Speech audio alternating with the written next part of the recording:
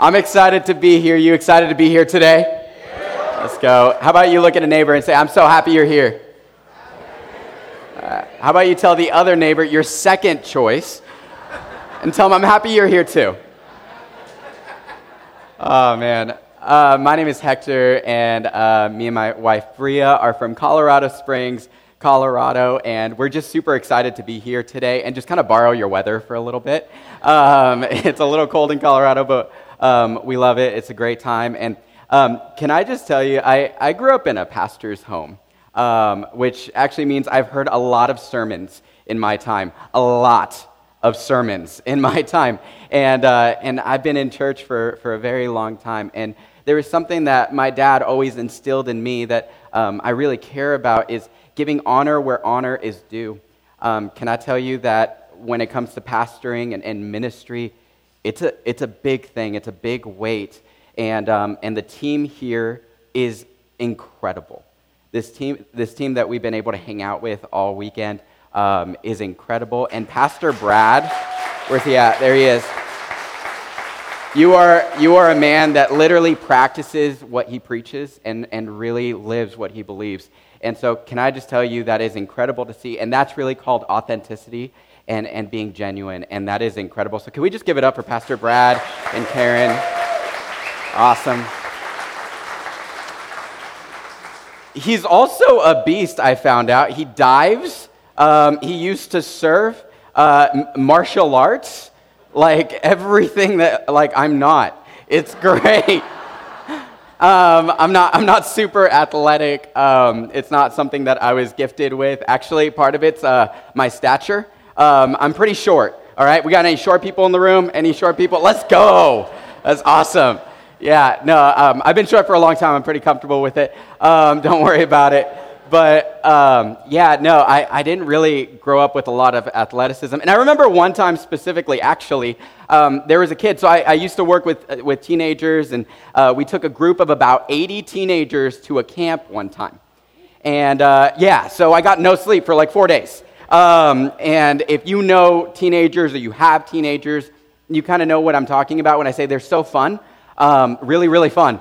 But they also will tell you anything going on in their mind. Okay, so anything that's going on up in there, they're just going to tell you. They're going to tell you what they really think about you. And so I remember distinctly one time, there was a group of boys. So my job was that I would check every room and make sure that all the boys were in their rooms for curfew. So I would leave this one room at the very end. And so when I was leaving this room for the end, it's because they had a nightly tradition. They called it bathroom time. Now, let me explain.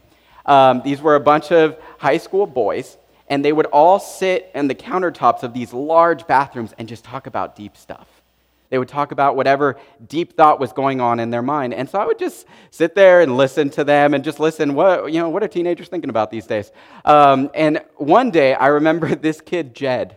He was talking to his friends, and he looks at me as I'm just standing there. And I need to remind you, like, this is a freshman boy, okay? Freshman, very young. And he's thinking, yeah, Hector, there's literally no girls to date, man. And I was like, well, you're a freshman in high school. It's okay. But he's saying, there's no girls to date. I'm like, dude, there's like 80 students in our group that meet weekly. Half of them are girls. Go talk to one. And go be nice to one, maybe. And he was like, I can't. They're all tall. And I was like, Jed, don't worry. You're a freshman. You're going to grow. And he was like, Hector, what do you know about growing? And I was like, dang, I got to send this one home. I started thinking about this comment, and really, like teenagers, they'll say anything. They'll tell you about your own insecurities. And I started thinking about me being short and how many times I actually consider myself to be short. And you know what's interesting is, contrary to popular belief, I don't just walk around going like, I'm really short. Maybe when I'm trying to get the cereal above like the refrigerator, I'm like jumping a little bit. But other than that, yeah, I don't really think about it. I don't think about being short. It's not really something that comes to my mind until I'm next to somebody who's tall. When I'm next to somebody who's tall and I can see how tall they are in comparison to me, all of a sudden I qualify myself as being short. And I started thinking about this concept of comparison because that's really what qualifies where I'm at in my mind, is by seeing where somebody else is and I look at myself and compare to them, I decide that I'm short. And so when I think about comparison, I actually think, strangely enough, we actually love doing it. I'm not saying we like the outcome of it, but in a certain way, we almost love doing it because it's natural for us. If you think about it, how else am I supposed to know what I can have unless I look at what other people have? How else am I supposed to know what to do, how to do things, unless I look at how somebody else is doing it and decide what I can do? And usually what ends up happening is I look back at my own life and I end up unsatisfied, disillusioned, or disappointed in whatever I'm doing. I also think, strangely enough, we thrive on it. We do, because if you think about it, I think about all the goals that I make in my life, and a lot of them are based on what other people have. And so it creates a drive and strive in me to see what other people have and say, okay, that's what I'm gonna try and achieve. And that's how I get ahead. But what if that's not the point to life at all? I mean, think about it. From a very young age, we're taught the principle of hard work. And this is a good thing. Like, it is a good thing. It's how we make financially wise decisions. It's how we get good work ethic. It's how we do a lot in life. But it seems to be the approach we take to everything in life. So what usually happens is this cycle of I work really, really hard, and then I love what I get out of working really, really hard. But then, wait, that's what they have? Well, now I just got to work harder because I deserve that or I want that, and then I work harder, and then I get what I wanted, and then I look at what they have now, and now I want more. You get in this cycle that just keeps turning, and at some point we've got to ask ourselves, will we ever really be satisfied? I mean, I'd like to submit to you today that maybe this idea of comparison might be killing you. And that might sound like an exaggeration at first, but I actually believe that it's true because I believe that comparison is killing different parts of your life slowly. And I want to give you 3 ways in which this might be true for your own life. And I want to give you one tried and true method that I believe will help combat it. So first, let's talk about what comparison might be doing to you. In ancient scripture, we're told this story by Jesus. Now, this isn't a true story that he's talking about. Instead, it's an illustration that he's communicating in order to communicate fully a principle. And the principle is actually rooted in the main character of this story, and this is the landowner. But I believe that there's some other principles that we can actually pick up from this same story. So let me read this story to you, and we're going to get into it. It says this: "For the kingdom of heaven is like the landowner who went out early in the morning to hire workers for his vineyard. He agreed to pay the normal daily wage and sent them out to work. At 9 o'clock in the morning, he was passing through the marketplace and saw people standing around doing nothing. So he hired them, telling them that he would pay whatever was right at the end of the day. So they went out to work in the vineyard. At noon and again at 3 o'clock, he did the same thing. At 5 o'clock that afternoon, he went in town again and saw more people standing around. He asked them, 'Why haven't you been working today?' They replied, 'Because no one has hired us.' The landowner told them, 'Then go out and join the others in my vineyard.' That evening, he told the foreman to call the workers in and pay them, beginning with the last workers first. When those hired at 5 o'clock were paid, each received a full day's wage. When those hired first came to get their pay, they assumed they would receive more, which makes sense, right? But it says they, too, were paid a day's wage. When they received their pay, they protested to the owner, 'Those people worked only 1 hour, and yet you've paid them as much as you've paid us, who have worked all day in the scorching heat.' He answered one of them, 'Friend, I haven't been unfair. Didn't you agree to work all day for the usual wage? Take your money and go. I want to pay this last worker the same as you. Is it against the law for me to do what I want with my money?' should you be jealous because I am kind to others? So those who are last now will be first then, and those who are first will be last. Now, like I said, the main point of this story is actually to highlight the landowner, but there's something interesting in this passage. It seems to show a contrast between the landowner and the workers. This is to say that Jesus is showing us how we humans naturally react to the life he's calling us to, and showing us a little bit about us and our humanity. So today, I want to examine the vineyard workers, and I want to relate with them for a little bit, because I believe there's some principles here that'll tell us a lot about this idea of comparison. So the first part is this: they were paid from last to first. Now, let me be clear about history in this end. This wasn't something that was usual. This was not natural. Actually, this is very counterintuitive, because technically the people that came in first are waiting to go hang out with their families, be with their families. They've been working all day. They've been there longer. They would naturally get paid first so that they can leave. But instead, the order got reversed. What this did was this allowed those workers to see what the other people got paid. What I find interesting about this story is every worker still got paid what they were promised. It wasn't until they saw what others got paid that they became unhappy. It wasn't until they compared.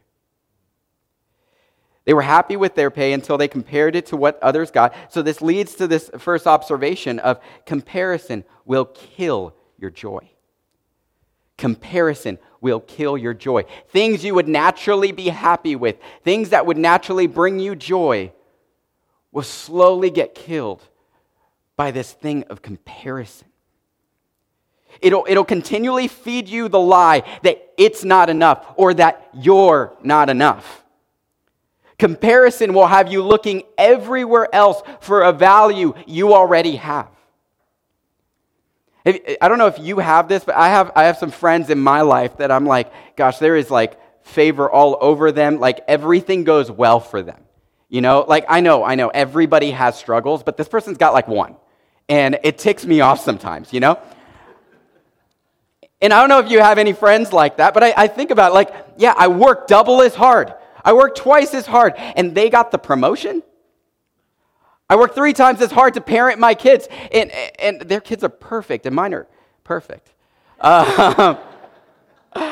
You know, but I work so hard to get ready in the morning, and they just wake up looking like that. Like, it's all around us. It's literally all around us. And Instagram's literally the worst. Pastor Brad alluded to it. It's literally the worst. I have so many friends at this point that need to take a break off of social media just because it's gotten ridiculous. Like, everything is good until I see what they're doing. Everything is great until I see what they have. And now they've even got algorithms that show me the life I want to be living. I feel like they're after me personally at this point. But, you know, it's interesting. So I was actually going down my old social media posts lately, and I was going down my profile. Like, I went far back, like back to like 2008, which, by the way, don't do this. It's a bad idea. I went all the way back, and I was looking at a bunch of my feeds, and I realized something interesting about social media back in the day. When we had social media back in the day, at its core, it began as a sharing platform. Like, if you looked back, you'll find posts that have no sense to them. Like, I was looking at some of mine, and literally, for some reason, on my Twitter feed is, eating dinner, period. I said, can't wait to hang out with friends, ! Bored, period. Like, this was it. This was our social media platform back in the day. And, I mean, likes and comments, they existed, but we didn't really have a purpose for them. It wasn't until February 9th, 2009, Facebook would introduce the like button. And this absolutely changed the game.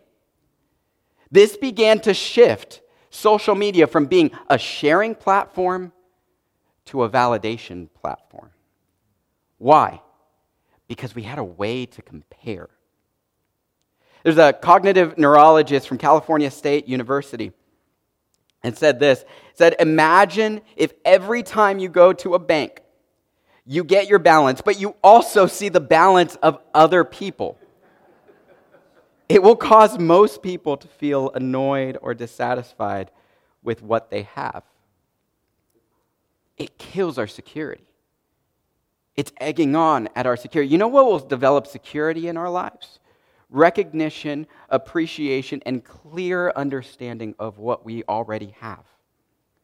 I mean, if we truly knew what was already present in our own lives, I think we would be able to learn how to celebrate others. I think that there's a world-changing gift inside of you, already present. And comparison will continually fight your ability to celebrate others. Instead of bringing us together, it divides us and it creates disunity everywhere.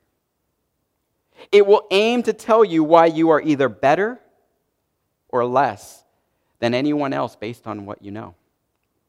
And this leads to the second thing I see in this story.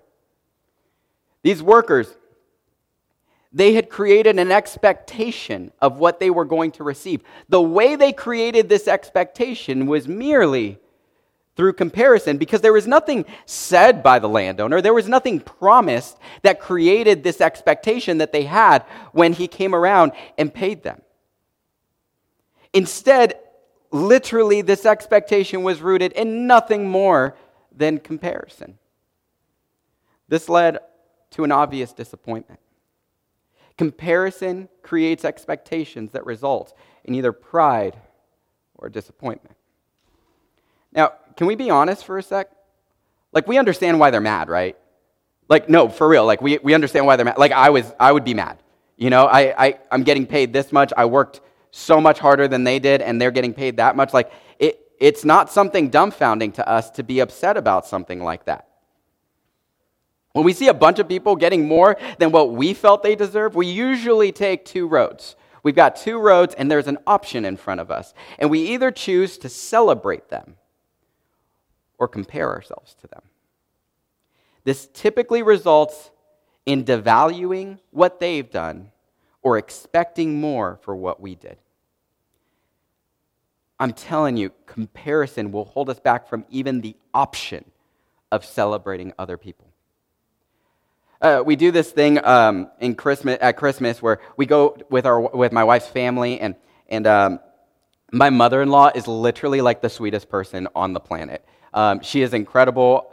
We love her, and she's so aware of like everyone's feelings in the room. Like, she's very aware of everything. She's the person that like loves to host, and she's the sweetest. She's absolutely the sweetest. And every year she says this phrase that I think is super interesting. When we've got our presents all in front of us, which we still do presents in front of us, but we do all the presents in front of us, she looks at all the gifts and she says something along the lines of, "Now I know some people got more gifts than others, but I want you to know that we spent the same amount on all of you." And I look at her every year, I'm like, "Diane, I'm like 30. I'm fine. Like, I'm just glad I made it on a flight here, you know?" But every year, without a shadow of a doubt, she does that. And I think it's super fun. She did it this last year, and it was great. And me and my wife just look at each other, and we're like, "Yep, Diane." She's super good heart about it. But what's interesting is she's trying to create an expectation so nobody will get upset. And I think about this because when I was a kid, that's kind of how I thought.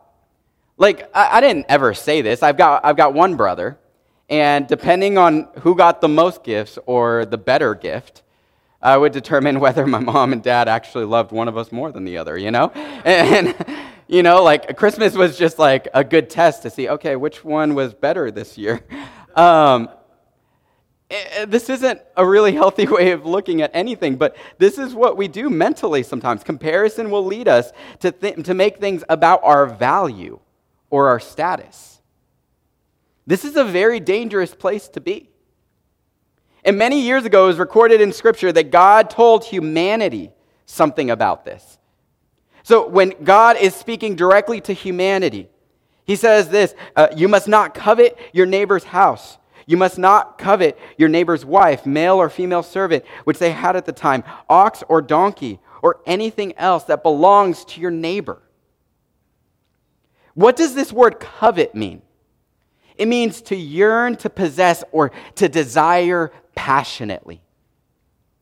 This command from God would be actually known by the people that are hearing this story from Jesus. So they could see the dangers of comparing what they had with what other people had. They actually understood this. And one of those dangers was that our value is in constant battle with comparison. We fight this by focusing way more on the value that we already have than focusing on the value anything else can bring. You see, when we allow value, our personal value, to be fused with comparison, we actually begin to see everything differently. It's no longer about our friend's promotion, it's why didn't I get that promotion? It's no longer my friend got that big break, it's why didn't I get that big break? We see the landowner actually address this in the very end of the story. So he says this, he said, should you be jealous because I am kind to others? In another translation, it actually says this, are you envious because I am generous? Comparison will create envy. And envy, when it is allowed to take its root, will distort our perception of situations and ultimately distort our perception of God. I mean, envy will determine whether something is generous or unfair. Envy will lie to us about our friends, about our family, about God. Envy will make us strive for a value that we already have. So I told you, like when I was younger, I would kind of compare me and my brother and the gifts that we would get.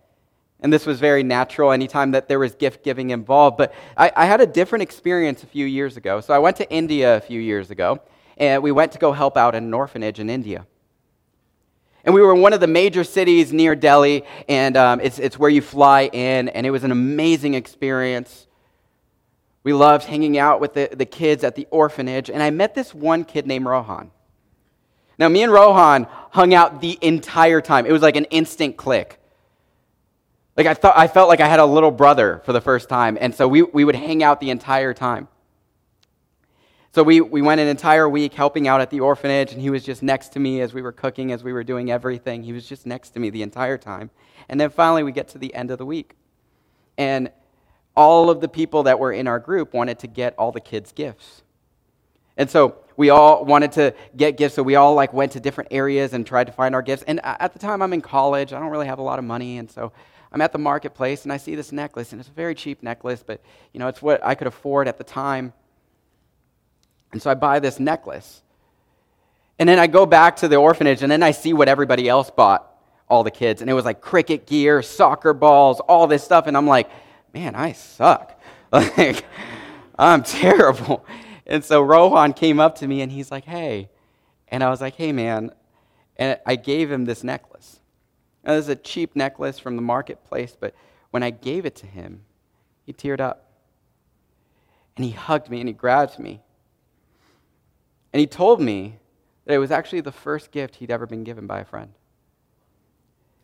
And he didn't care what anybody else got. He was just so happy with this necklace that his friend had gotten him. And I don't know about you, but I actually find it really hard to have that kind of attitude lately. To just be grateful. To see something as it is. But I would ask you, between how we typically receive gifts versus how Rohan received a gift, what would you prefer? What would you truly prefer? Because honestly, I've personally struggled with this idea of comparison. And interestingly enough, instead of leading me towards success, I feel like it's actually held me back. Because the satisfaction of life, I don't actually believe is found in chasing more. True happiness seems to come from something completely different, and it's called contentment. This is not to be confused with complacency. Contentment is this: a state of happiness and satisfaction. The problem we face is that contentment will continually compete with comparison. But what do we have to gain from this idea of contentment? Well, in college, I actually had some time in counseling. They offered free counseling. And so there was a point afterward where I stopped asking myself, what do I lack? And instead began asking myself, what do I have? You see, in college, it's really, really easy to see all the opportunities everybody's getting because everybody's just launching. Everyone's launching to their next thing. And you see where everybody came from and what they have and all those things. And it's so easy to feel unsuccessful and unsatisfied with what you have. And so, after some time in counseling, I started looking more specifically at what I had to offer. What opportunities have been given to me? What gifts have been given to me? What things do I get to bring into this world? Could I suggest that you will never find contentment or success looking at anyone else's life, but you could find great contentment appreciating your own? Could I ask you, what opportunities have you been given? What gifts do you already possess?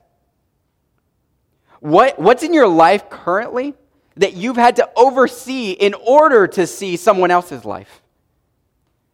You see, I believe that God has created you with intrinsic value. He created you with gifts, beauty, and design. So this leads me to conclude that hyper-focusing on what other people have is merely a lack of recognition of what we've already been given.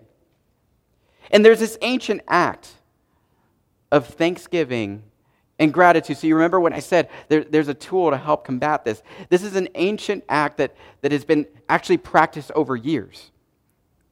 And for a lot of believers in Jesus, this was a prayer that they would have. But this is as simple as just writing it down or saying it out loud. Is finding the things in your life that you're grateful for, that you're thankful for, that you've been given, and just writing it down and taking moments every day and just writing it down, saying it out loud. If you're a believer in Jesus, praying and thanking God for it. On a psychological level, this actually has so many benefits attached to it. And when it comes to everyday life, it actually helps us. We've seen increases in mental health and so many different things because of it. But what if you were thankful for every step in the journey? What if you made markers in your life that celebrated how far you have come? Or maybe a different way to look at it, how far God has brought us. I believe we would see change in how we responded to everything in life. You see, I wonder what would happen if an entire community was to adopt this practice. And being content with what we were given and being able to celebrate others because it's no longer about comparison, it's about celebration. And we were keeping record of how far God has brought all of us. I believe that community would be known for it. I believe that's the kind of community that people would bring and say, those people are going to celebrate you. Those people are going to see the value inside of you. Those people are going to call out the value inside of you. And they're going to bring it out of you. I believe it'd be a culture of celebration. Like, how cool would that be, really? To just be known as a place where you just celebrate everyone. It's awesome. And why? Why? Because we know how to celebrate. This is done by being able to celebrate what God has done inside of us, inside of you, inside of me. So could I challenge you with that this week? Maybe taking 5 minutes, maybe taking 10 minutes, and just writing down, God, what am I thankful for in my life? God, what have you already been given? I believe that in that time, you would find tools to change the world around you. I believe that in that time, you could find great value that God has given you, and I believe that it would change everything in the world around you. So can I submit that to you today? Is just that idea of celebrating the wins in your life, celebrating where God has brought you. Can you pray with me? God, thank you for the value that you've already put inside of us, for all the gifts that you've put inside of us. And Lord, I ask for every person in this room, Lord, that your Holy Spirit would be able to reveal things in our lives that are so amazing, so incredible, because you've given them to us. Gifts and talents and everything that we have to give. Lord, I ask that you just reveal that this week, that we be able to celebrate it and be thankful and grateful for it. Thank you so much. In your name we pray. Amen.